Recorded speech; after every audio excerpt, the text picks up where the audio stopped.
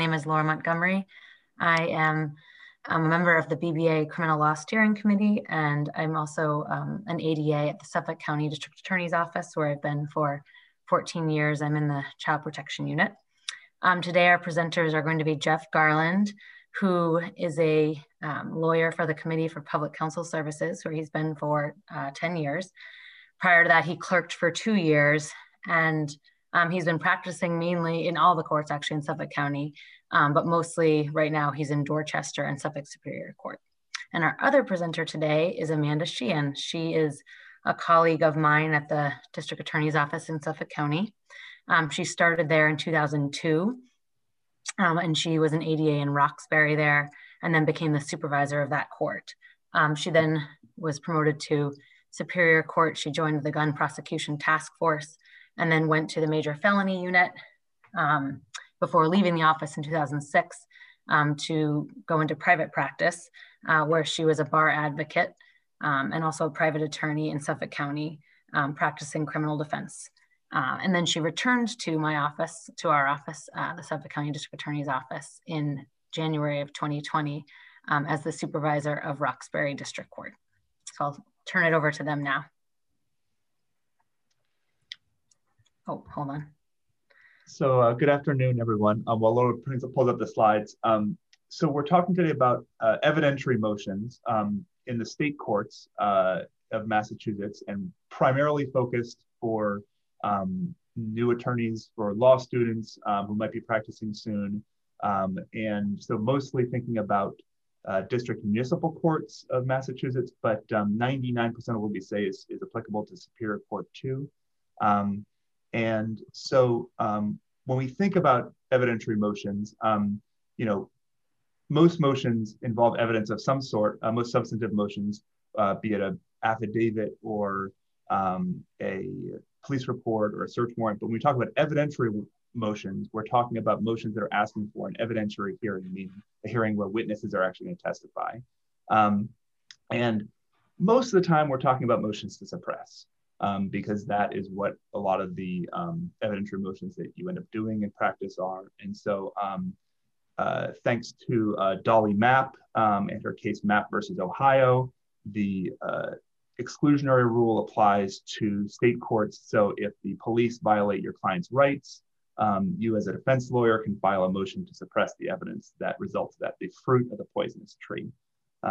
Next slide, please. And so the sort of classic evidentiary motion to suppress you think about is for warrantless searches and seizures. Now, I'm not going to get into too much into doctrine or stuff like that, because that's the substance of these things is a semester-long course unto itself. And many of you have taken that course, or you can read about it in books. But the sort of logistics, the strategy, the practicalities, it's a little bit harder to get of books and from books, and that's what we're sort of mostly talking about today. But the substance matters because the substance drives the procedure, and different types of motions, different types of claims are going to have different burdens, different standing rules, and Amanda's going to talk about those specifically, but in different strategies. So the classic one you think of is a warrantless search and seizure. The police stopped your client, they arrested them, they searched them, they didn't have a warrant.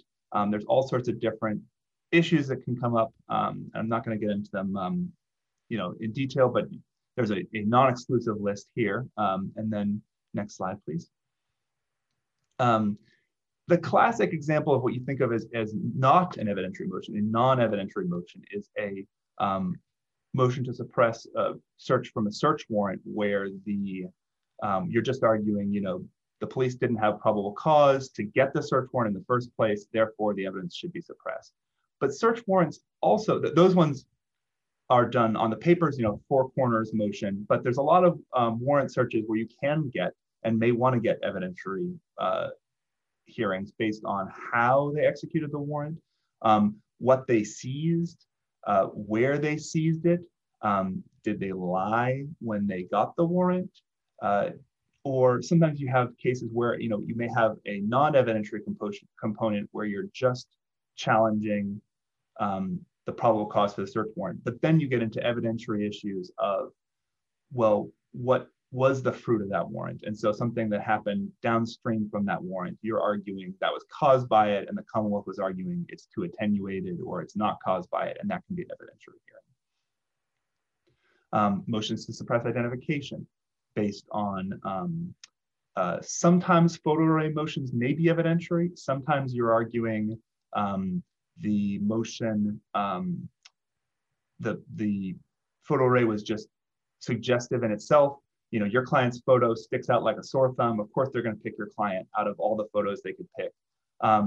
Sometimes that can just be done on the paper. Sometimes you want to have witnesses who can testify about why those photos were chosen, how it was made. Sometimes the Commonwealth may want to have witnesses who can explain, yeah, it's not the best photo array anyone's ever seen, but it was the best we could do given the distinctive characteristics of the defendant, et cetera, et cetera. Sometimes you are arguing about not the actual composition of the photo array, but how it was administered, what the police said. That's going to often be evidentiary, as are what lineups or show-ups, which is a one-person lineup, or when you're talking about in Massachusetts, you can move to suppress identifications that the police had nothing to do with, but just it was in such suggestive circumstances that it's unreliable.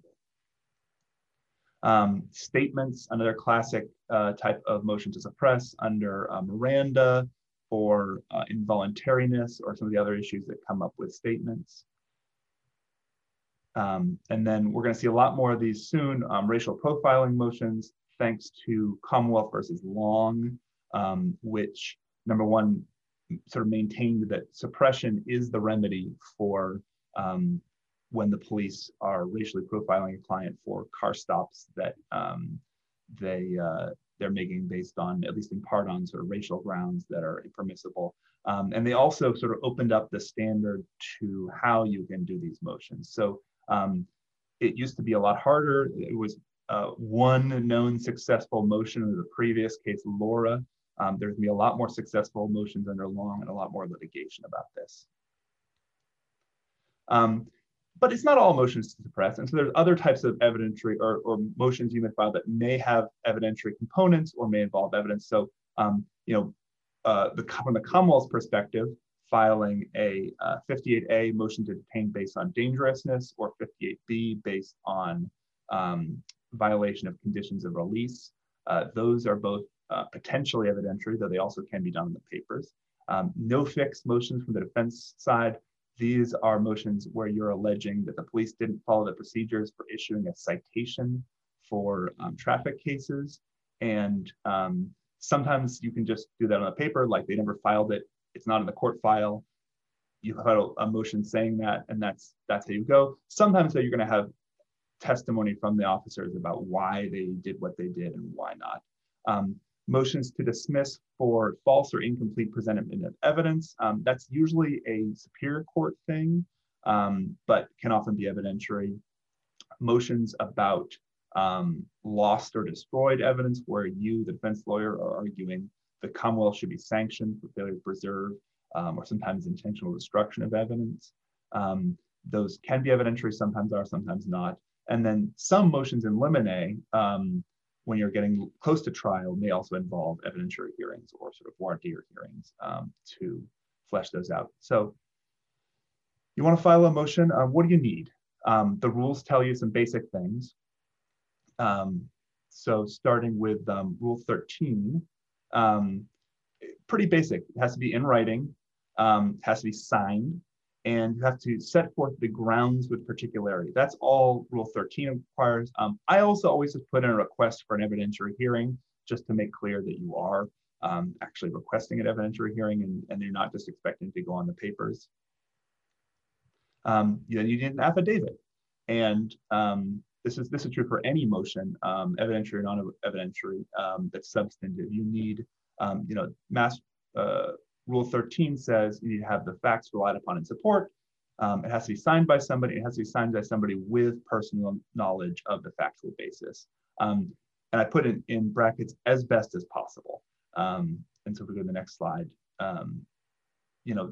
what counts as personal knowledge is sometimes complicated. So most motions are going to require an affidavit from your client. usually because they were there, they were searched, they were seized, they made statements allegedly. Even if they weren't actually physically there, if they had some expectation of privacy that was violated, the police searched a cell phone, it may have happened miles away from the client, but the client still has to have an affidavit establishing some sort of interest in that cell phone. So all those things, you need an affidavit from your client to establish those things in order to get your hearing. Your client may not have to testify at the hearing, but you need an affidavit from your client just to establish the foundation of the claim. You may want an expert. It used to be a racial profiling motion. You pretty much needed an affidavit from an expert to get one in the first place. Now, thanks to Long, you may or may not actually need an expert at all, but you may want one, and you may not need an expert to get a hearing, but you may want to have an affidavit or a report that goes along with the motion, or you may just want to have them testify at the hearing. And then oftentimes you, the lawyer, are writing an affidavit. So you were not a percipient witness to the whatever happened usually, and probably won't be doing the motion if you were a percipient witness. But sometimes there's discovery that establishes certain searches happen, and the police aren't going to write an affidavit for you, so you have to write the affidavit yourself. So again, for a phone search motion, if the police search your client's phone, you might have an affidavit from your client establishing their interest in the phone, and then an affidavit from you, the lawyer, saying, here's what my understanding based on the Commonwealth's discovery that the police did search this phone in such a way on such a date, etc. Sometimes you may have witnesses, other witnesses' affidavits. That's rare but possible. And then many of these motions will include some combination of the above. So to follow up on the affidavit, one of the things that you have to consider from the defense side, and then more importantly from the side of the prosecution, is the affidavit requirement and the sufficiency of that affidavit, because it must be sufficient to enable the judge to determine whether to conduct a hearing. So even defense counsel putting in their motion that they're requesting an evidentiary hearing doesn't necessarily get them that hearing. The motion and the affidavit itself need to contain information sufficient to get that. So you can see it must be sufficiently detailed to give fair notice to the prosecution of the particular search and seizure that's being challenged. The basis behind that is so that witnesses and evidence needed for the Commonwealth to meet its burden can be met. The Commonwealth needs to be able to prepare. Motions are supposed to be tailored to those specific issues. We'll get to this later, but it shouldn't sort of be a free-for-all hearing. And so it should be tailored, and the Commonwealth needs to know what seizure is being challenged, what search is being challenged, et cetera, so they can properly prepare. Affidavits can also be used to impeach the defendant, and this is something that you need to remember, because oftentimes it can be forgotten, easily forgotten, that if a defendant takes the stand, that affidavit is permissible for the use of impeaching that individual. If the motion and affidavit do not make it clear what the defendant's contending or seeking to suppress, the Commonwealth has the option and the opportunity to argue to the court that it needs to be more particularized, and move either so that it be amended. And we'll have an example for you later of an instance where actually I encountered this as a defense attorney in district court. Or you can even ask that the motion be denied without a hearing. So there's cases that I reference here, but Mubdi is actually probably one that's very much on point for each of these issues. And it says that the motion and affidavit have to be detailed, and the requirement, they have to be sufficient to establish two purposes. The first is that it has to enable a judge to determine whether to conduct a hearing, as I said. So it has to include a statement of the anticipated evidence to meet the defendant's initial burden, and we'll get to burden later. But the defendant's initial burden that evidence was obtained through a search, and also that the defendant has standing to challenge that search and seizure. And again, this is something we'll come to later, but that wouldn't necessarily apply in cases of automatic standing. But two, give fair notice to the prosecution, as I said, of the particular search and seizure being challenged so that the prosecution can properly prepare. It's very easy in district court, especially with the volume of cases that are coming through and the volume of cases that each prosecutor has, to accept, you get the motion, you get the affidavit, you quickly read it, seems sufficient. It's very easy to not dive deeper into it and necessarily pick up on whether or not something's missing. And obviously, a strategy of the defense is to put as little information in there as possible, to just get the hearing, but then be able to attack multiple things and have the Commonwealth not prepared so that they can make an argument that there was a search and seizure that was impermissible. So you really have to be careful to look closely at the motion, because the rules and the law is specific as to how the motion should be crafted. And you really have to look closely at the affidavit too. And I'll touch more on that when we get to the example that I just previously referred to. But Mubdi actually is a good case in terms of an insufficient affidavit, where the defendant didn't make clear that there was a challenge to the search of a vehicle in that case, as well as his person, incident to an arrest. And it just asserted that the police found certain items on his person. So it was ambiguous as to whether the defendant was challenging the search of the car. The Commonwealth failed to raise this actually at the time. And so later on down during the appeal, the Commonwealth was barred from raising this issue because it was not raised at the time prior to the motion being heard. So the Commonwealth loses their rights. So again, another reason to be careful in reviewing those motions and making sure that they are sufficient, because if you miss that insufficiency and you don't challenge it prior to the hearing, then the Commonwealth loses its right to do so later.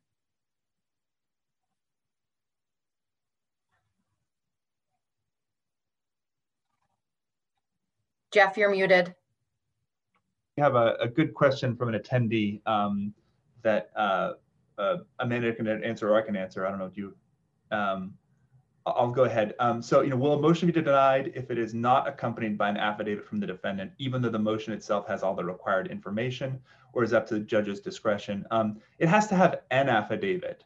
So if you have no affidavit, it should be denied. District court sometimes is a little bit Wild West, sort of like Amanda mentioned. Sometimes things will just get going, and I've also seen lawyers trying to write an affidavit at the last minute at the hearing because the judge has pointed out there isn't an affidavit. Usually, I think judges should give people a chance to update instead of denying something outright. But there's a chance that if you are writing it the day of, the prosecutor may very fairly say, I wasn't expecting it to go this direction. And so, if the affidavit has something beyond what's in the motion, and they say, I wasn't expecting to try to prove this part, then, you're gonna be the one asking for a continuance then, so you can, give them a chance to respond to that, and that's kind of on you. There are a few, it specifically says affidavit from the defendant. There are a few cases where you can do a motion to suppress completely without an affidavit from the defendant. So I think, for instance, a motion to suppress, like a photo array motion, the assumption is the defendant has nothing to do with that, and that's purely about the fairness of the photo array, how the photo array was presented. I don't think you would need, Amanda, Laura, correct me if you think I'm wrong. I don't think you would need an affidavit from the defendant in that case, but 90% of motions you're going to have an affidavit from your defendant. So I just quickly would agree, because obviously that's not a situation the defendant's going to have any personal knowledge of, other than, so they're writing an affidavit based on police reports written by other people. But in an instance where I got a motion with no accompanying affidavit of a search, a warrantless search, I would absolutely move that the motion be denied, as the rules require it, the law requires it. It's very clear. So if there was no affidavit, I wouldn't even probably go for the first step of asking for it. I would argue that the motion be denied, as there's no affidavit with statements of someone with personal knowledge of what happened. So here we have a sample motion. This is a real motion of mine, somewhat anonymized. We can go to the next one and zoom in a little bit. here we go. You know, it's a warrantless searches and seizures motion, and it's pretty basic. There's not a lot there because, again, I'm sort of like I hinted at, I'm not looking to give the prosecution every hint of every way I expect this to go. I'm looking to get the basic claims out there, get my hearing, and then develop things. Also, I may not know how the evidence is going to go exactly, but so, you know, here's the parts of it just to focus in a little bit. You know, there's an introductory sentence, and then I'm listing some things I expect to be, that I want to be suppressed. And I've gone through the police report and I've looked through the evidence that they're claiming. I'm including a includes but not limited to, because it does actually occasionally happen. You will learn new things during the hearing and you can try to get those suppressed too. But if you had notice of it beforehand and you don't mention it in the motion, be careful, or at least motion or affidavit at least, that be careful that the prosecution may say, well, we weren't expecting to defend that. And then next, I'm including some sources of law, very basic sources. So next slide, yeah, so 4th and 14th Amendments to the US Constitution. But you never want to stop with the federal Constitution, because then you have the Massachusetts Constitution. Next slide, please. Article 14 provides even more rights than the federal Constitution. And so to the extent that, especially in the search and seizure context, I end up citing 99% of the time just state court cases, because the 4th Amendment has been kind of whittled away by the US Supreme Court. But Article 14 is still strong in many cases. And there's also then the statutory rights to certain things. So General Laws Chapter 276 includes a number of rights for warrants, which are then sometimes applied to warrantless seizures as well, and then sets out some restrictions on search incident to arrest, for instance. So you always want to cite those ones too. And then finally, you want to ask to suppress, not just the actual direct results of that, but also, fruit of the poisonous tree. So you noticed above, I was asking for statements. They did not seize any statements from my client exactly. And this is not even a Miranda type motion, but the statements are fruit of the stop and the arrest. And so if the police illegally arrest my client and then he confesses to everything, then those statements are fruit of that. And so that's part of the a warrantless search and seizure motion as well. And here's my grounds. So, every lawyer has a different way of writing these and numbering them. And this is how I tend to do it. This is not like gospel. This is not, I think you ask 10 different lawyers how to do this, you're gonna get 10 different answers. But, you have to set some particularity, but you also aren't going to describe the whole thing in the motion. So the first one here, there's no probable cause or other justification to stop, detain, or arrest Ms. Defendant. Stop, detain, and arrest are actually potentially 3 separate legal issues. A stop is, did they have reasonable suspicion based on Terry versus Ohio? Detain, once they have a Terry stop, they can only detain for the reasonable length of that stop based on the actual purpose of the stop. They can't just, once they have my client stopped, just keep detaining them. And then arrest requires probable cause for some sort of crime that is actually a subject of a warrantless arrest. So I've sort of combined those all, but I've mentioned those 3 words, and so I've put the Commonwealth on notice on that. Similarly with the next one, there's no probable cause or other justification to search the person of Ms. Defendant or any object. So there's 2 potential issues there. They need probable cause or some ground, like search incident to arrest grounds to search the person. And then they also, if they find, objects, containers, that's a separate analysis for whether they can search that. So I'm hinting at that. I'm not getting into a lot of detail. And then finally, there is no probable cause or other justification to search the car Ms. Defendant had been in. So just like Amanda talked about, and as the Moobdi case says, you can't just expect that a car search is part of a motion to suppress, unless you mentioned the car. Now, car searches are very complicated. The law, there's very complicated, and there's at least, any car search, there's probably at least 4 different justifications in play. You can have, there's the motor vehicle exception to the search warrant rule. There is the inventory rule. There is the, you can do a pat frisk of a car as part of a Terry stop, or you can also do a search into an arrest of a car if it's a arrest of somebody who's in or near the car recently. And I don't get into any of that here. And the reason is because that's the Commonwealth's problem. I have to establish that the police invaded, or some state actor invaded, my client's rights. I've done that. And then it's the Commonwealth's job to justify that search. And Amanda's going to talk more about burdens recently, but this is one where I have a small burden at the beginning, and that's just to show a search somehow related to my client, that they have standing to contest it. And then the burden shifts to the Commonwealth to justify it. And so they can come up with whatever justifications they are going to do. I want to anticipate those. I want to prepare for them. I'm not going to raise them because they might miss some of them. And so I'm not going to do their work for them. And then finally, last, I do have a request for an evidentiary hearing. And sometimes you'll want potentially additional time to brief issues that arise at the hearing, though, especially in district court, different judges have different ideas about whether they're going to give you that time.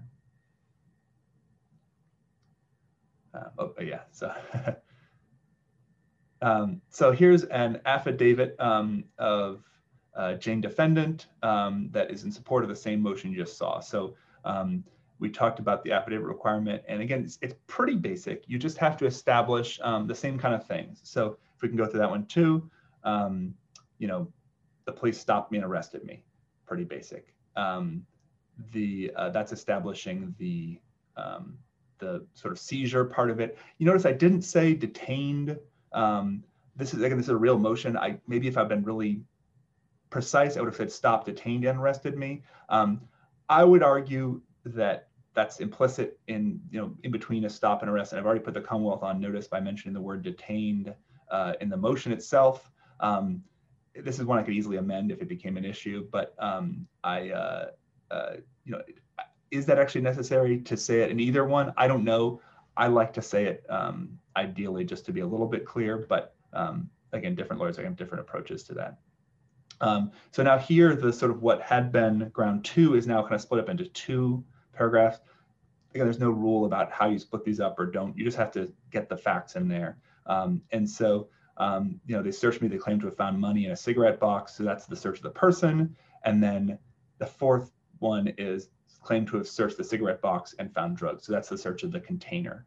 That's technically a separate legal issue. And here it does have a separate paragraph. Before it didn't. You just have to get it in there. And then here's the car search. And then I usually put in one that says, they did not show me a warrant. Again, I actually don't 100% know if that's necessary, but I think, you're claiming a warrantless search. It's a good idea just to put that in there. And then I usually do put just solely prepared for the purpose of the motion and not intended to cover every detail. And that's kind of obvious, but again, because potentially they can't be used, as Amanda said, they can't be used in the case in chief, but they can potentially be used to impeach your client down the road if your client does testify at trial. So it's not an admission in the sense of it's substantive evidence against your client, but if your client testifies otherwise, they can use it. And so I like to put in something in there that if that becomes an issue, you can always say, well, isn't it true that the affidavit also says that it's not covering every detail? And so. So this is an example of an affidavit that was filed, and the Commonwealth made an argument that it was insufficient as it didn't state the search that resulted in a seizure. And the Commonwealth was successful with the judge that this went in front of in having the affidavit amended. It was actually a situation in which the item that was ultimately seized and for which the defendant was charged was not found on his person, wasn't found in property that belonged to him, to which he really had any control over, expectation of privacy, all those various issues that will come up and that we'll discuss a little bit later. It was found, and so he's charged with the possessory offense. There's the automatic standing, but he's got no real expectation of privacy, which isn't an issue for the automatic standing. But these are nuances that you get into when you talk about automatic standing, expectation of privacy, et cetera. And so the Commonwealth said to the judge that the affidavit was insufficient because it had simply stated that officers chased the defendant, stopped him, and searched his person, but nothing was found on him. And it didn't state anything with respect to the item that was seized, where it was seized. And obviously the strategy for that from the defense side was trying to not put something in the affidavit that connected the defendant to that item, but it was insufficient according to the judge. And so it had to be amended to include that. As you can see, the handwritten portion, they subsequently searched the area in which they stopped the defendant, gave the address, and found an item, a firearm, and references some other additions that were made. Jeff and I didn't have an opportunity to really discuss this. Looking back from my defense days, I see where he's coming from. I can see where the prosecution is coming from. Absolutely. The addition of number 4 with where, the area that was searched and the item that was seized needed to be added.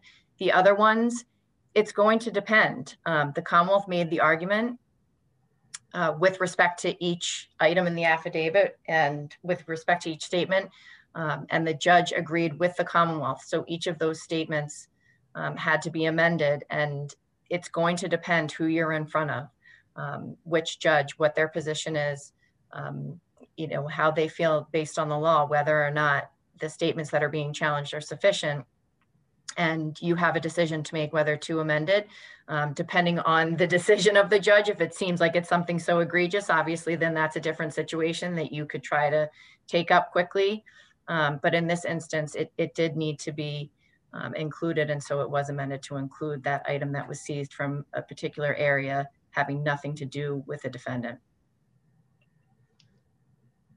And actually, we can go back to this for a second. I just had my own comments. I thought Amanda brought this up, and I thought it was a really interesting example of how I agree with her and the judge. I think that paragraph 4, that new paragraph 4, if you're going to have it sounds like it's sort of a tossed gun type case. And so if you're going to have a motion where you're claiming that the tossed gun was sort of a result of some sort of search and seizure, then I think you do need to put that in the affidavit. It does sometimes get interesting because sometimes your client will say, like, I didn't see the police find any gun. And so that's what, the allegedly, I think is good. I think I use claims in mind to have found things. Clients may not want to admit to what the police actually found. I've never had a problem with claims or allegedly, as long as you're talking about what the police actually found. If your client's like, that wasn't me, they stopped, that can create bigger problems, because I think you do have to establish that it was actually their privacy that was somehow, or their rights that were somehow invaded. As I actually read this, I see that 7, the one that was 6 and is now 7. I actually don't see that as being necessary myself, but different people are going to have different ideas about this. I view sort of timing issues as being kind of things that are developed at the hearing. But I think it's also a good example that sometimes you have a judge who disagrees. They're the one calling the shots, and the good news is you usually don't have to panic. You usually do get a chance to amend it, and you can do that. And so don't freak out if someone you show up for the day of the hearing and someone's contesting the sufficiency of your affidavit. You can still go ahead and fix it on the spot as you need to. And I'm just going to, say one quick thing to that, Jeff. So that goes back to when Jeff didn't include the detained portion in the previous affidavit example that he gave. So this is an instance where I kind of left it ambiguous, and the prosecutor said, well, it essentially went to a detention, and wanted to be able to draw out what she needed to meet her burden on that issue. And so argued to the judge that it needed to be more specific with respect to that. And that is how that ultimately came to be. So, there can be a lot of back and forth before you even get to the motion phase. Just remember that. Sometimes you need to write a memorandum. And so Rule 13, you can see there, all motions to suppress except for, one's contesting evidence seized during a warrantless search. So it's kind of all motions to suppress require a memorandum, except for actually most motions to suppress, because those are the biggest warrantless searches and seizures are definitely the biggest volume of motions. And so, sometimes you may want to file a memo anyways.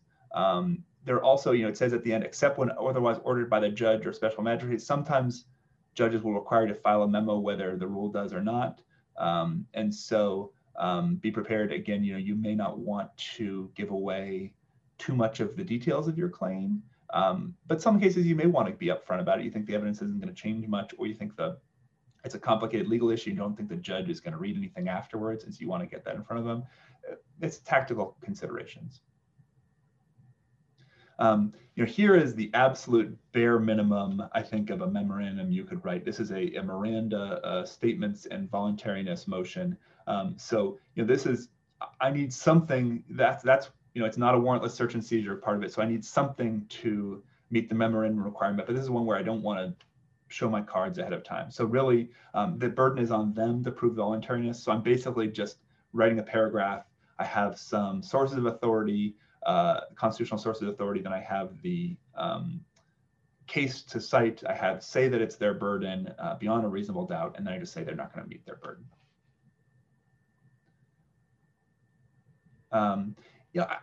I think even if you're going full boilerplate, I actually think, again, that was a real paragraph from the memo I filed, but I think a better practice actually would be to add a little bit more, some case cites about certain factors and things like that, just so you are priming the judge a little bit, but that's a technical call. Some cases you really may actually want to get everything in the memo again. For instance, if we're talking about a statements motion, sometimes you have like a recorded statement. And so, yeah, there might be testimony what would happen before and what happened after, but 90% of it's just going to be the recording. So maybe you actually front load your memo because you want the judge to really read it ahead of time and not rush through it afterwards. But other times you may have a chance to write a memo afterwards, or even for recorded statements, sometimes the key stuff is actually what happened before, and you may not know how the evidence is going to come in. You may have a police report, but you may not actually know what the police are going to rely on. So I have had motions where we've been ordered to file briefing, and then the police officer suddenly remembers something that never was in the report that happens to solve all the problems for the Commonwealth and is not mentioned in either side's briefing. And so that's end up what you arguing, and hoping you get a judge who is also bothered by that, though oftentimes judges will just go for that and credit it anyways. And like I said, you can sometimes ask for chances to brief it. This depends. Your district court, again, a lot of times district court is very, things moving quick. Judges will want to rule from the bench, and get to know your judges. Some judges will always take some time and think about it and read cases and then issue a written decision. Some judges always want to rule for the bench. So be prepared to argue it fully, no matter what, because there will be oral argument no matter what, even if you're filing a post-hearing memo.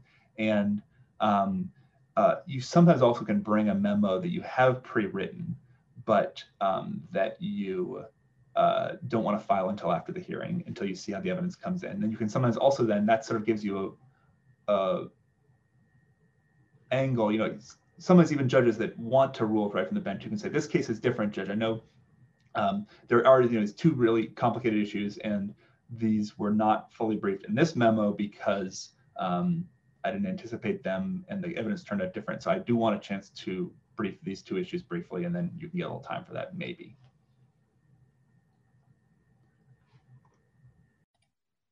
So we've touched a lot on the defendant's burden, and it's clear now, and everyone knows or is learning, that the initial burden starts with the defendant to show that a search and seizure occurred, and in certain instances, standing where there is an automatic standing.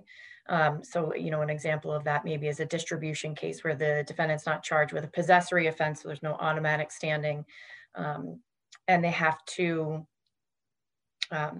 demonstrate that they have standing to challenge what has been seized, and then move on to the expectation of privacy. And once that happens, the burden falls on the Commonwealth. And obviously it's a greater burden, as now much more is needed to meet that burden. So in terms of suppressing evidence without a warrant, as I said, it starts with the defendant. There's a case law referenced here in terms of what the defendant has to establish. Mubdi also sets it forth very well, several cases, tons of case law out there. In terms of statements, the defendant has to establish that a custodial interrogation occurred. So custodial simply meaning that the defendant was not free to leave.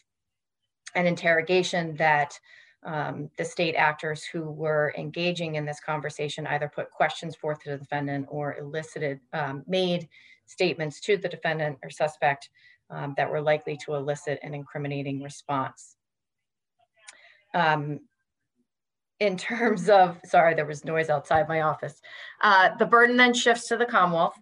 And so in terms of a motion to suppress evidence, they have to show that the search and seizure fell within exceptions to the warrant requirement. And so I give you examples of those exceptions, which include, but are not limited to, as there's lots of them out there, exigent circumstances. And so examples of that are,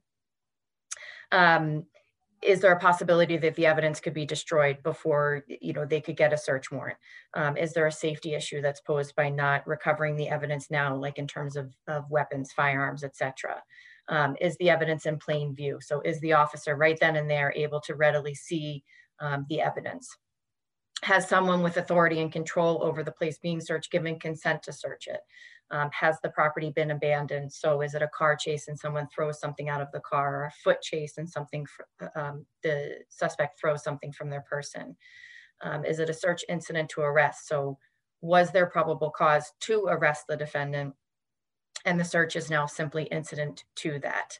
And then an inventory search is another one that commonly comes up.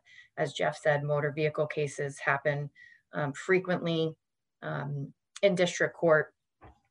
And if there is reason for that car to be towed, then there will be an inventory search that needs to occur that covers everything within the vehicle. And so that is an exception to the warrant requirement. In terms of statements, the Commonwealth has to show that Miranda was complied with and that it was waived. So the suspect made a knowing and voluntary waiver of that. So in instances like that, you want to have the officer ready with either they just know from memory what the Miranda is and can recite it right then and there on the stand, or they carry a card with them that they read from. They've got it with them that day for the motion hearing, and they read directly from it during testimony. Or in cases where an interview has been conducted at a station, you have the Miranda form that lays out everything that the defendant was advised of, checked off, and then initialed and signed. You want that, you want those things being introduced to show that the officers either recited, read Miranda to the defendant, or presented them with that form, went through everything, and that the defendant knowingly and voluntarily waived. So clearly there were indicators that they understood, was this someone who spoke English, or if not, someone spoke another language, but there was an interpreter present. Were they shaking their head yes in acknowledgement of each one? Did they initial it? Is it clear from a recorded interview that was video recorded that you can see the defendant nodding in acknowledgement, yes, I understand, or verbalizing, yes, I understand this, this right, I understand this right, and then signed it and said, yes, I will still go ahead and talk to you. For motions to suppress ID, the burden primarily and almost always rises with and stays with the defendant. It is on the defendant to show by a preponderance of the evidence that the ID was unnecessarily suggestive. So Jeff has referenced a few, but a photo array where the suspect really stands out and there's just no option for the witness to pick anyone other than that person. Defense has to show that it was unnecessarily suggestive, and that burden does not shift unless the original identification gets suppressed. So they've met their burden and they've shown that it was unnecessarily suggestive. So like that photo array example, another example is in a photo array, a detective showing the witness 4 of the 8 photos and then stopping once an identification is made.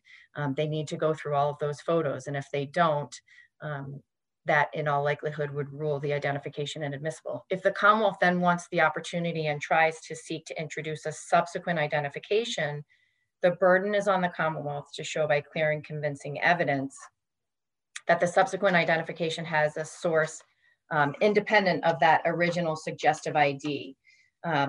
So there are several factors that the court's going to take into consideration when they're looking for these independent sources, such as a witness's opportunity to view the suspect, the witness's degree of attention. So is this a situation where the suspect came up from behind the witness and it was only a few seconds, there was really no opportunity to view, and they couldn't pay any attention to what the person looked like? Or were they face on looking at each other for even a minute? I mean, when you put that out to time, 60 seconds, and you count that out, that's actually sometimes, in some instances, a good amount of time to look at somebody. Was there accuracy from the prior description from the witness? What was the witness's level of certainty with respect to the identification of their description of this individual?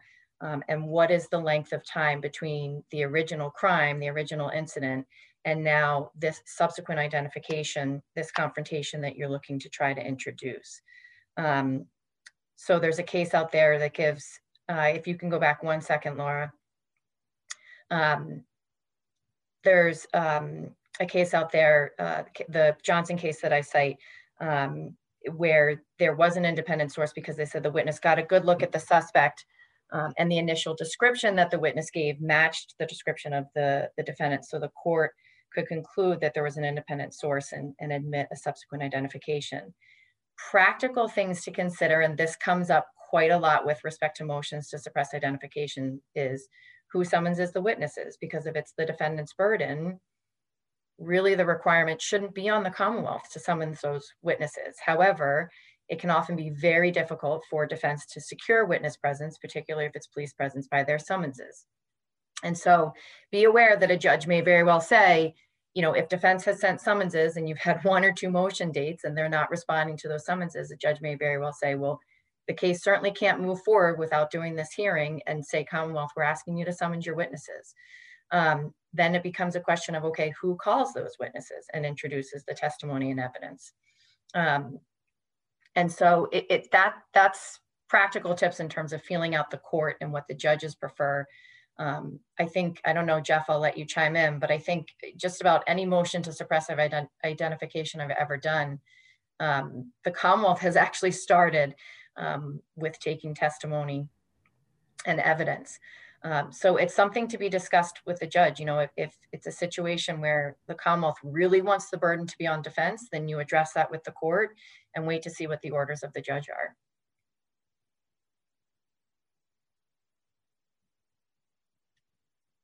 Next slide, please, Laura. So in terms of standing and who has standing to challenge a search and seizure, a defendant has to satisfy 3 prerequisites. So first, it has to be that the search and seizure involved governmental action, so state action, which means either police action, sworn personnel, and those acting in concert with them. So things that come up is if you have a teacher who searches a locker of a student in the school, if there's no police involvement in that, that's not a state actor. But if they've contacted the police ahead of time, and maybe if the police aren't even present, but the police have guided them and suggested or told them, you need to go and search that locker, that can be contested as a state actor. And a court may very well find that that is state action for the purpose of the defendant satisfying that first prerequisite. The next is that the defendant was present and or had a substantial possessory interest in the place searched or the item seized. There's a case there that cited, gives an example where a defendant was charged with conspiracy, so not an automatic standing situation because it's a non-possessory offense, and did not have an expectation privacy in the search of their co-defendant. So 2 people who the Commonwealth believes are acting in concert with each other. One has the drugs for the purpose of possession with intent or the purpose of a distribution, the other doesn't. but the evidence that's been gathered shows they were working together, that individual really has no standing to challenge the search of the co-defendant and the drugs that were recovered and intended to be used against that defendant down the road at a trial. The last is that the defendant had a reasonable expectation of privacy in the place to be searched. And this plays on the nature of the place where the government activity occurred. And so things to be considered are whether the defendant owned, was this a home or apartment? And so obviously they have an expectation of privacy in it. A vehicle, but is it a vehicle owned by them as opposed to a vehicle they're simply traveling in? These are all things that play into an expectation of privacy, and also whether the defendant has taken normal precautions to protect his or her privacy. Automatic standing, which you've heard referred to a lot, is when a defendant is charged with an offense in which possession is an essential element, they have automatic standing to challenge that search and seizure. They do not need to have a reasonable expectation of privacy. And so probably 9 times out of 10, or at least 8 out of 10, 70–80% of these cases, they're charged with that possessory offense. And so they have automatic standing. Expectation of privacy is what we just discussed in terms of, what is that defendant able to establish with respect to their expectation of privacy in the place that was searched. Like I just said, some obvious examples are a person's home, a car that belongs to that person, but there are tons of nuances that go into it, and whether or not a person actually has an expectation of privacy in the place that was searched. I'm not going to have an expectation of privacy in Jeff's car. If I'm in that car and I get arrested for something and something is seized from that vehicle, I can, and from the defense side, wouldn't want to establish any connection to the car, but I also have no expectation of privacy in it. There's a case out there, Commonwealth v. DeJesus. I hadn't included it in this, but it is an interesting case, and I believe it's only appellate court, but it's an example of, and this comes up now more, much more than it used to, where officers had the opportunity to observe Snapchat videos, and the defendant was posing with a firearm. So they ultimately searched the basement of a family home that was depicted in the videos. And the defendant, a firearm was found, and the defendant was ultimately charged with possession of it, but he didn't have actual or constructive possession at the time of the search. And so the court actually said that automatic standing did not apply, and found that the defendant didn't meet the burden of demonstrating that to challenge the search, but that the defendant also couldn't establish that he or someone else had an expectation of privacy in the place to be searched. So you really have to think closely about, okay, what's the defendant charged with? Automatic standing. Okay, but where was the item at the time of the search and seizure that occurred? And what is the defendant's expectation of privacy? From the prosecution side, you have to really dive deep into this in terms of the evidence that you're going to elicit to be able to adequately express that there was not an expectation of privacy. So you need details with respect to the place that was searched. Who does it belong to? Whose control was it in? Things like that. This slide gives you examples of things that for newer attorneys you might not think of, like a backpack hidden in a friend's bush without establishing it was placed in someone else's control, failed to evoke the expectation. But an homeless individual who obviously doesn't own a residence or anywhere else, who left a bag recently on the roadside, has an expectation of privacy in those bags. And even a situation where a defendant continued to have an expectation of privacy in a backpack and shopping bag that the defendant had left in another person's apartment where they had been staying, even though that person gave consent to search, and the fact that the defendant was no longer welcome in the home, that person was still given, the court still found that there was an expectation of privacy, and that's a more expansive view.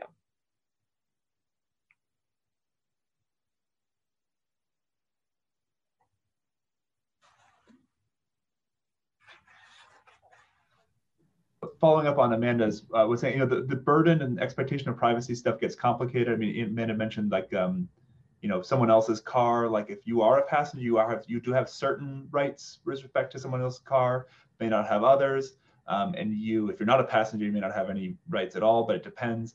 You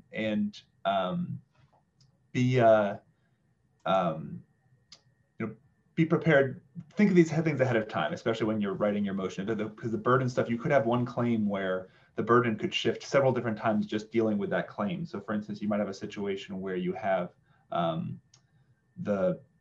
police, you have burden to show that the police did a warrantless search and seizure of your client. Then the Commonwealth is having the burden of proving that that was justified. And if they don't, then maybe you have the burden of proving something else was caused by that, and they can have the burden of proof of trying to argue that was actually, yes, it was caused by it, but it was attenuated by the time that happened, so it was constitutional after all, or not suppressible after all. So think these through ahead of time.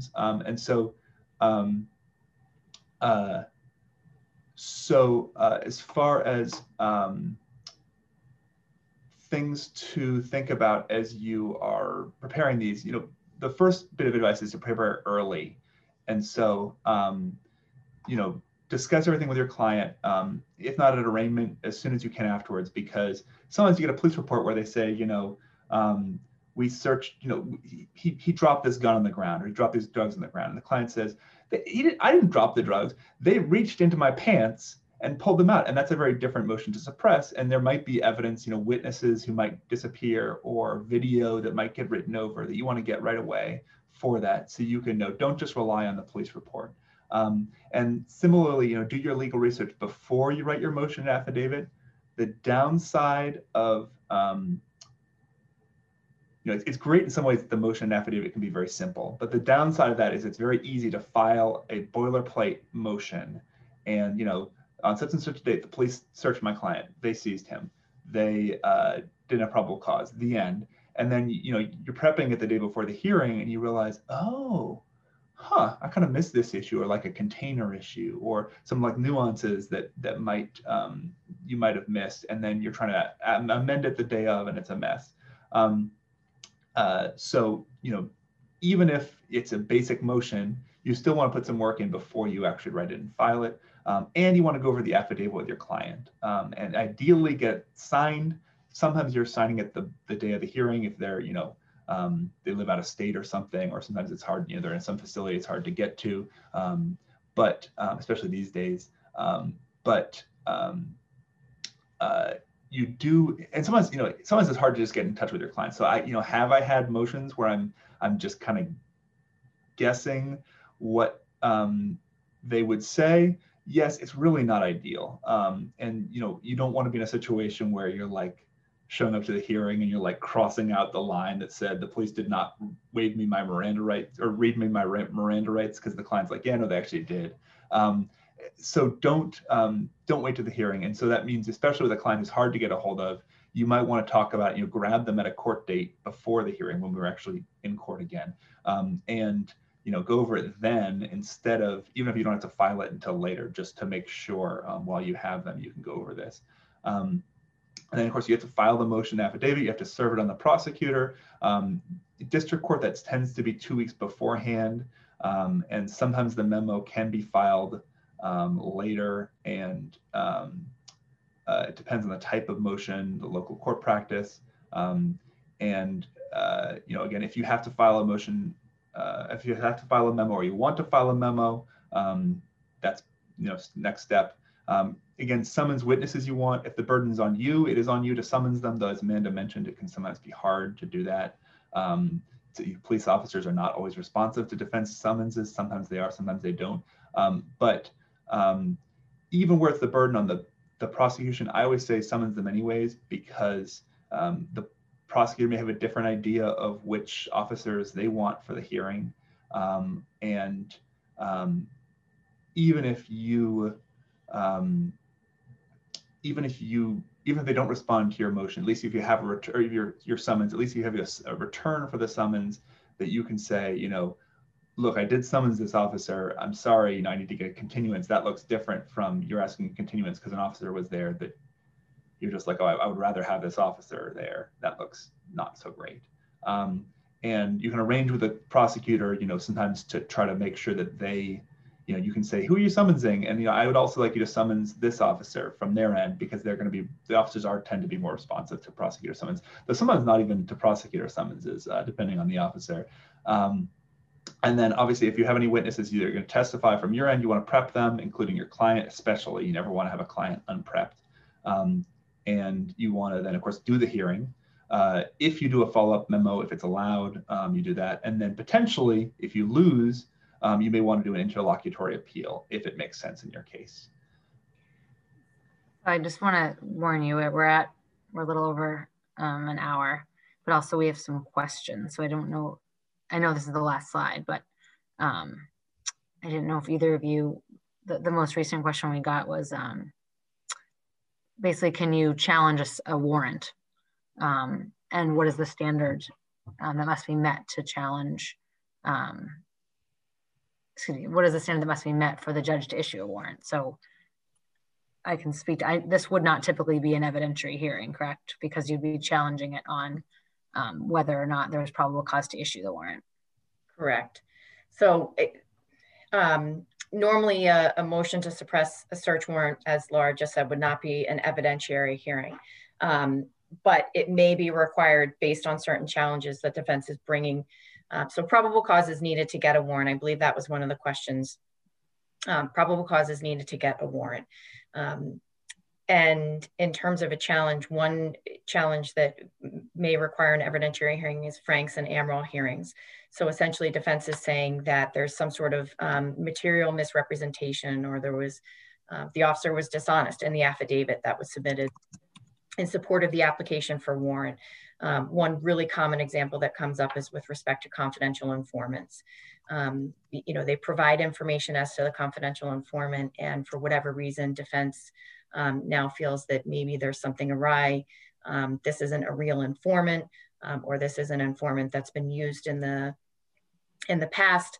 And so there's no veracity. So they begin to challenge that. They start to ask for materials with respect to the confidential informant. If they're successful in that first request and the court orders it, and materials are then gotten with respect to the informant, if there's a discovery that maybe there was a misrepresentation as to that informant, whether it was, you know, their basis of knowledge or their veracity, then there may be a need to have a hearing with the officer who wrote the affidavit as to how that misrepresentation came to be. So that's one type of evidentiary hearing that can come during a motion to suppress a search warrant.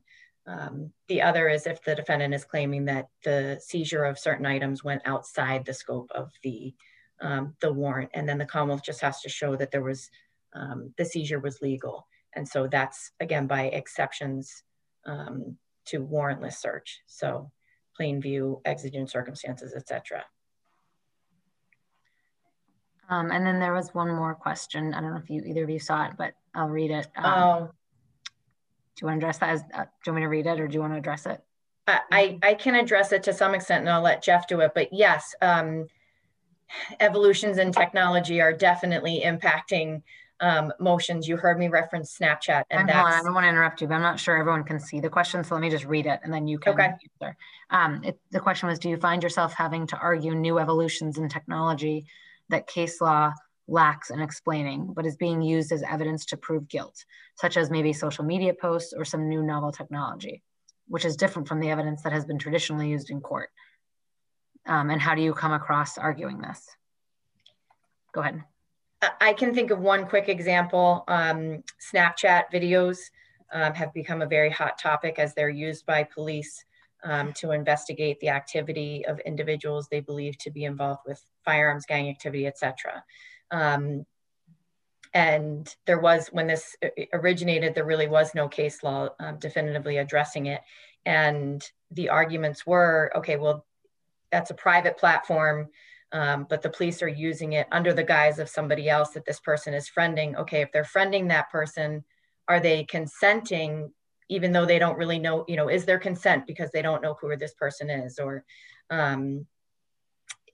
is there a lack of consent issue because they're just friending whoever they want? And then of course, with social media platforms that people put out for public consumption, at least from the Commonwealth perspective, if you're not, that's a privacy issue. If you're not taking measures to protect your privacy, then it's free access and we get to use it. So this is very much an evolving situation, especially when it comes to social media and digital evidence. Jeff, did you want to address that, or there's? That's right. Yeah, I mean, I don't have a lot to. I think Amanda answered it well, but certainly, be creative and think about these issues, because there are some things that you may not even necessarily be thinking about because it's new and it's not something that's in the law books, but somebody has to make that law, and so you could be the one.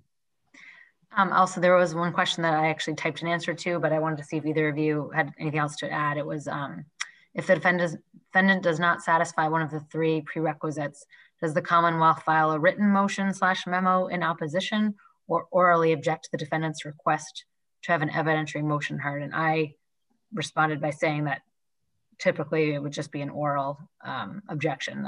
Was my experience, at least in district court, but I wanted to check with you two and see if anything has changed since it's been like 11 years since I've been in district court. I'd agree with that answer. Okay. Yeah, I think you said judges always appreciate writing when you can do that, but you may not have the bandwidth for that. I think if you saw a problem in an affidavit, you, a prosecutor, saw a problem in an affidavit or motion early enough that you could flag it to the defense, I think it would be nice and best practice to flag it to the defense, because it might be the kind of thing that, instead of you writing some memo or something, you could say, hey, I take the position your affidavit isn't sufficient in paragraph 3 and 4, or sometimes you may want clarification to say, just to be clear, you're just challenging the search of the person, right? That's all you're challenging, search the person. And yeah, defense lawyer has the right also to say, I stand on my motion, we can litigate that. What from a defense point of view you want to do, because you may disagree, you may think it's sufficient, you may not want to give it away. But I think if they're saying, we're challenging just the search of the person, and you say, I'm not answering that question, and then it comes to the hearing and you're challenging more than that, and it's not clear from the papers, I think that's going to put you in a worse position. So, but yeah, I would encourage people to try to work that out ahead of time. I'd say actually just a good practice tip in general is if you have a question about something or you're not sure, it's always good if you can to reach out to the other side, the defense attorney, ahead of time, just to see what they're really thinking.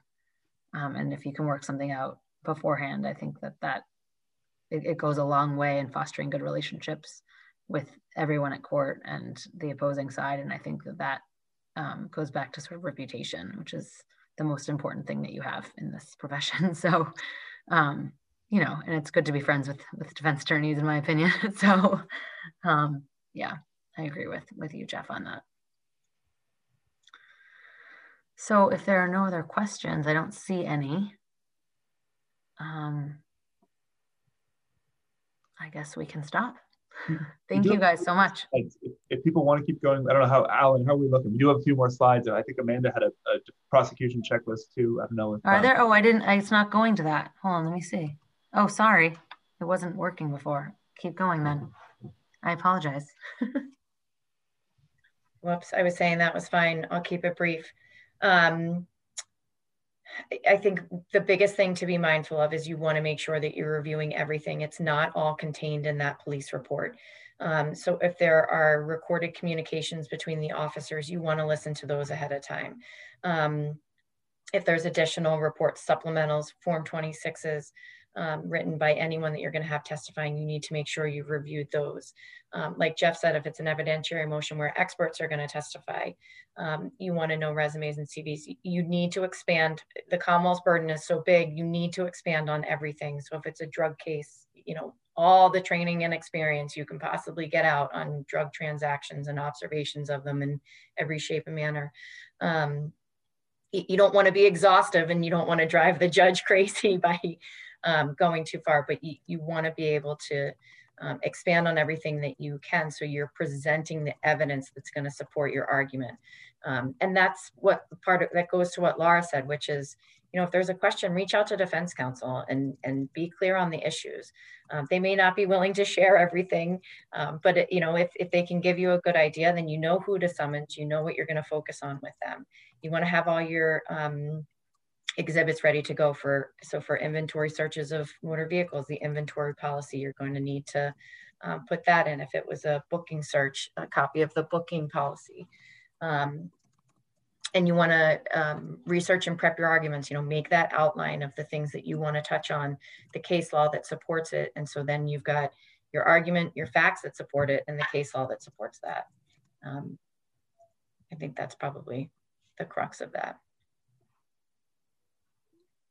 And then for the hearing itself, Amanda talked already a little bit about this, so I won't go too long, but you know, it's a little bit like a mini bench trial. And so some judges will ask for opening summaries, many won't. Then whichever side either, you know, has the burden, or if you've worked out some other arrangement that some often, like Amanda said, sometimes the prosecution just goes first anyways because they're used to it, will call its witnesses, then the other side, you know, calls their witnesses, then argument. And, you know, as a defense lawyer, be thoughtful about who you actually want to go first, because sometimes you may want the prosecution to go first, and then you can see what they put out there, and then you can cross-examine, you get to lead for cross-examination, and you have some more flexibility of questioning, but you may also want to take control of the narrative from the start and direct the witness to begin. And then also think about whether you want a decision. You know, judges are going to do what they're going to do 90% of the time, but sometimes, you know, you might have a judge who is inclined to rule from the bench that you really do want to say, hey, let's, I do want to brief this one issue, or, you know, do need to really look at these cases. And other times, you may actually just be happy from the judge ruling from the bench. And, you know, because sometimes judges may be better if they're winging it a little bit in either direction, and maybe that's good for you. The losing side can seek interlocutory appeal, meaning before trial, before final judgment, and either side can do it. Commonwealth has to do it because they can't appeal from a loss at trial, obviously. And it's not automatic though, so that you have to get it signed off from a single justice of the SJC. Rule 15 talks all about it. There's a great standing order that goes into all the details of it. From the defense side, you need to think about, there's a lot of strategic questions. If you have a great trial, just try the thing in the first place, especially if your guy's not looking at probation. You know, if your guy's looking at probation afterwards, try the thing. If your client is out of custody but is likely to go into custody, then the calculation looks a little bit different. If you lose a trial, and if it's going to be a plea, and you want to get an offer that's on the table, that used to be a good reason for a interlocutory appeal. Sometimes it can be, but you now can do a conditional plea if the prosecutor and the judge sign off. So you don't have to do an interlocutory appeal. You can plea, get the benefit of any breakdown in the offer or whatever, and then still ask to preserve your client's rights. But that doesn't, you know, be aware that the prosecution and the judge may not sign off on that. And so from the defense side, these motions can look different depending on whether your goal is, do you think you have a winnable motion, or whether you're just taking a stab at it because you can. And so some motions you're doing a little bit of both, but every motion is somewhere kind of on that spectrum of how successful you think it's likely to be, and that affects your strategy. So if you're playing to win, it's kind of like a trial. You want to keep things tight. You ask questions. You know, you summons the helpful witnesses, not the the harmful ones unless that's kind of all you got. And you only ask the questions you think will be helpful. Ask the questions you know the answer to already, unless you have to take a shot at something. But you want to keep things pretty tight, and you're shooting to win. Sometimes you might have a long shot of a motion, and you're just doing it as sort of a Hail Mary, and you can summons everybody, all the officers who are there. Potentially may not call them all, but you may sort of want to see how things go. Somebody may give you something helpful for the motion that you didn't expect. But other times you may just, even if every single question has a terrible answer for you for the motion, you still are glad to know that for the trial, because that's going to be helpful that you've got a chance to cross-examine officers on the stand under oath that otherwise you wouldn't have had until the trial, when the stakes are a lot higher. And so, but still, even for long shot motions, you never know, especially in district court, because the prosecutor may miss an important thing. The judge may mix up their findings in some way that creates a viable motion out of what you thought was not going to be viable. And so in response to Jeff's Hail Mary, or some other strategies of the defense, strategy of the prosecution is fairly simple and straightforward. You want to stick to the issues being argued, and be sure to make objections that are going to limit defense counsel to this as well. These are motions to suppress primarily, or evidentiary motions that are specific to 1, 2, maybe 3 issues. They're fairly tailored, really pretty specific. So there's no reason that it should be going beyond the scope of that. So you want to do everything you can to prevent it from becoming a fishing expedition for discovery, for trial, etc. Because this is testimony that a witness is going to be locked into.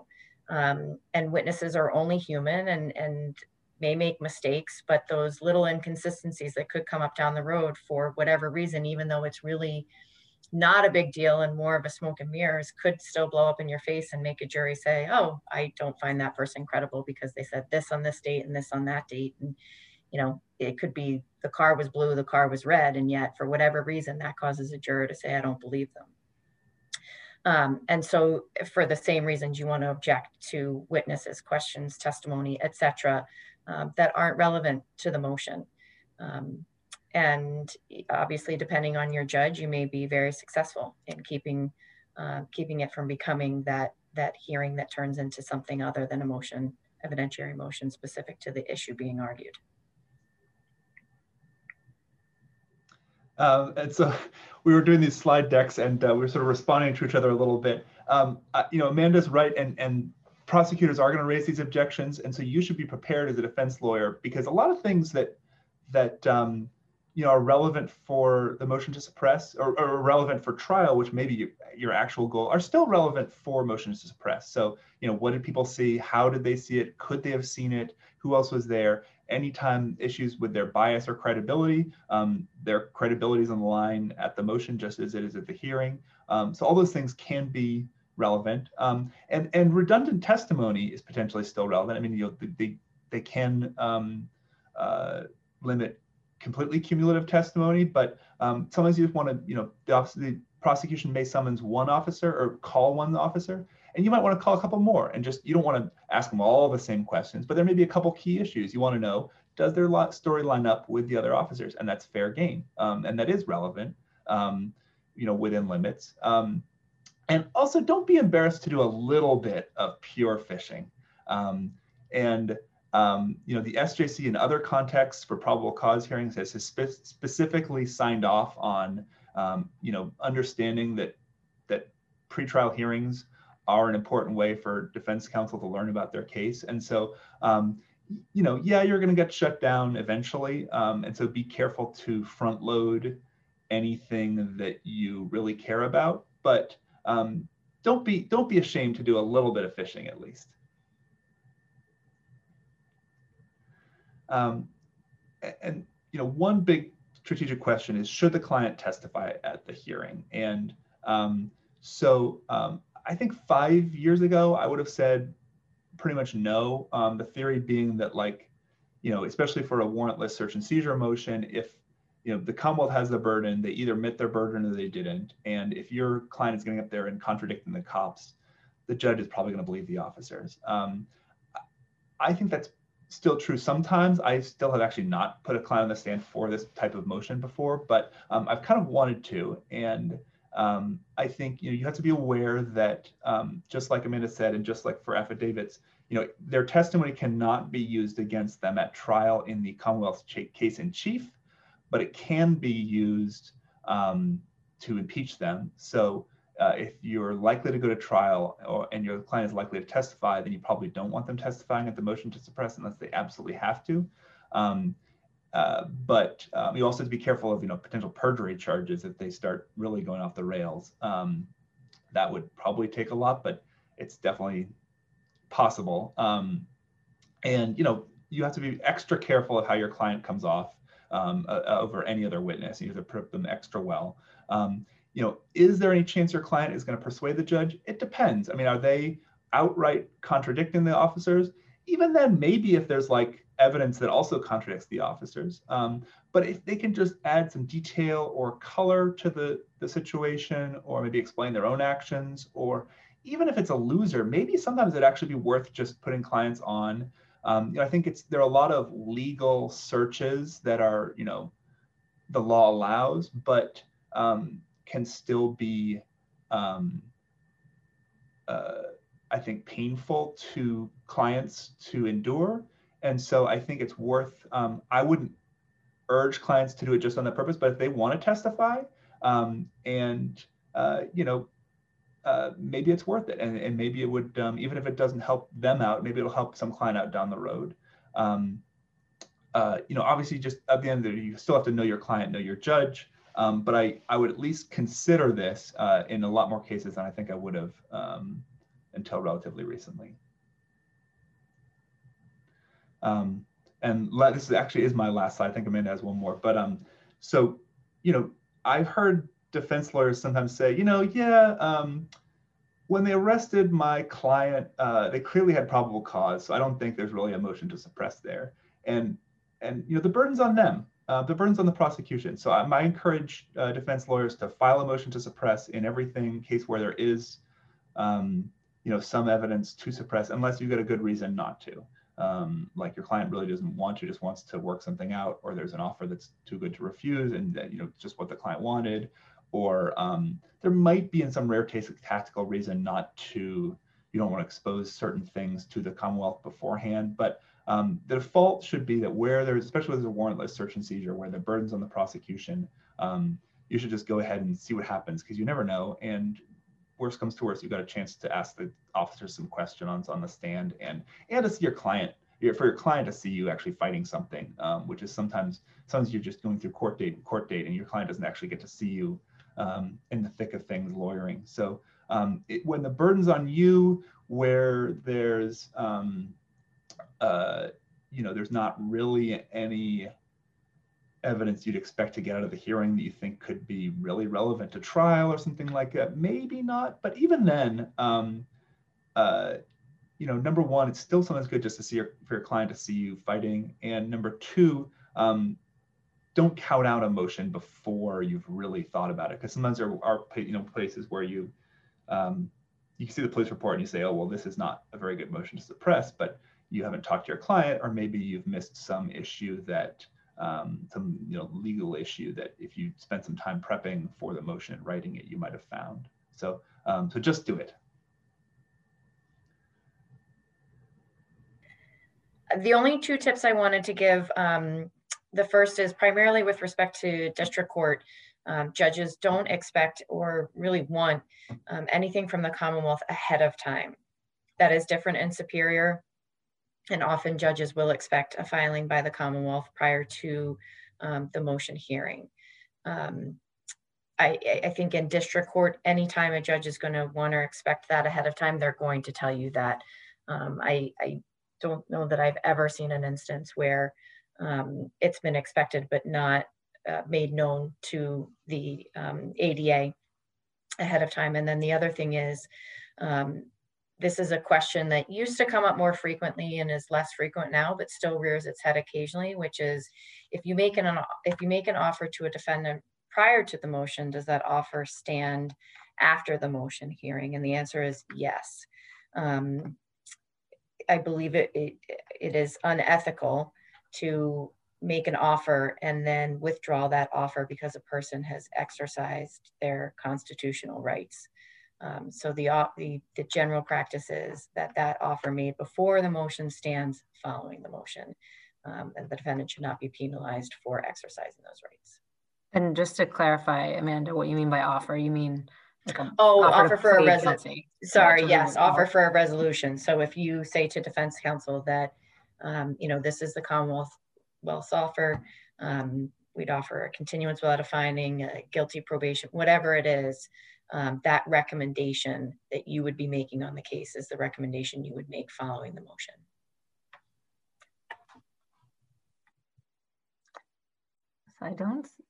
So that's the end of our presentation. I don't see any questions.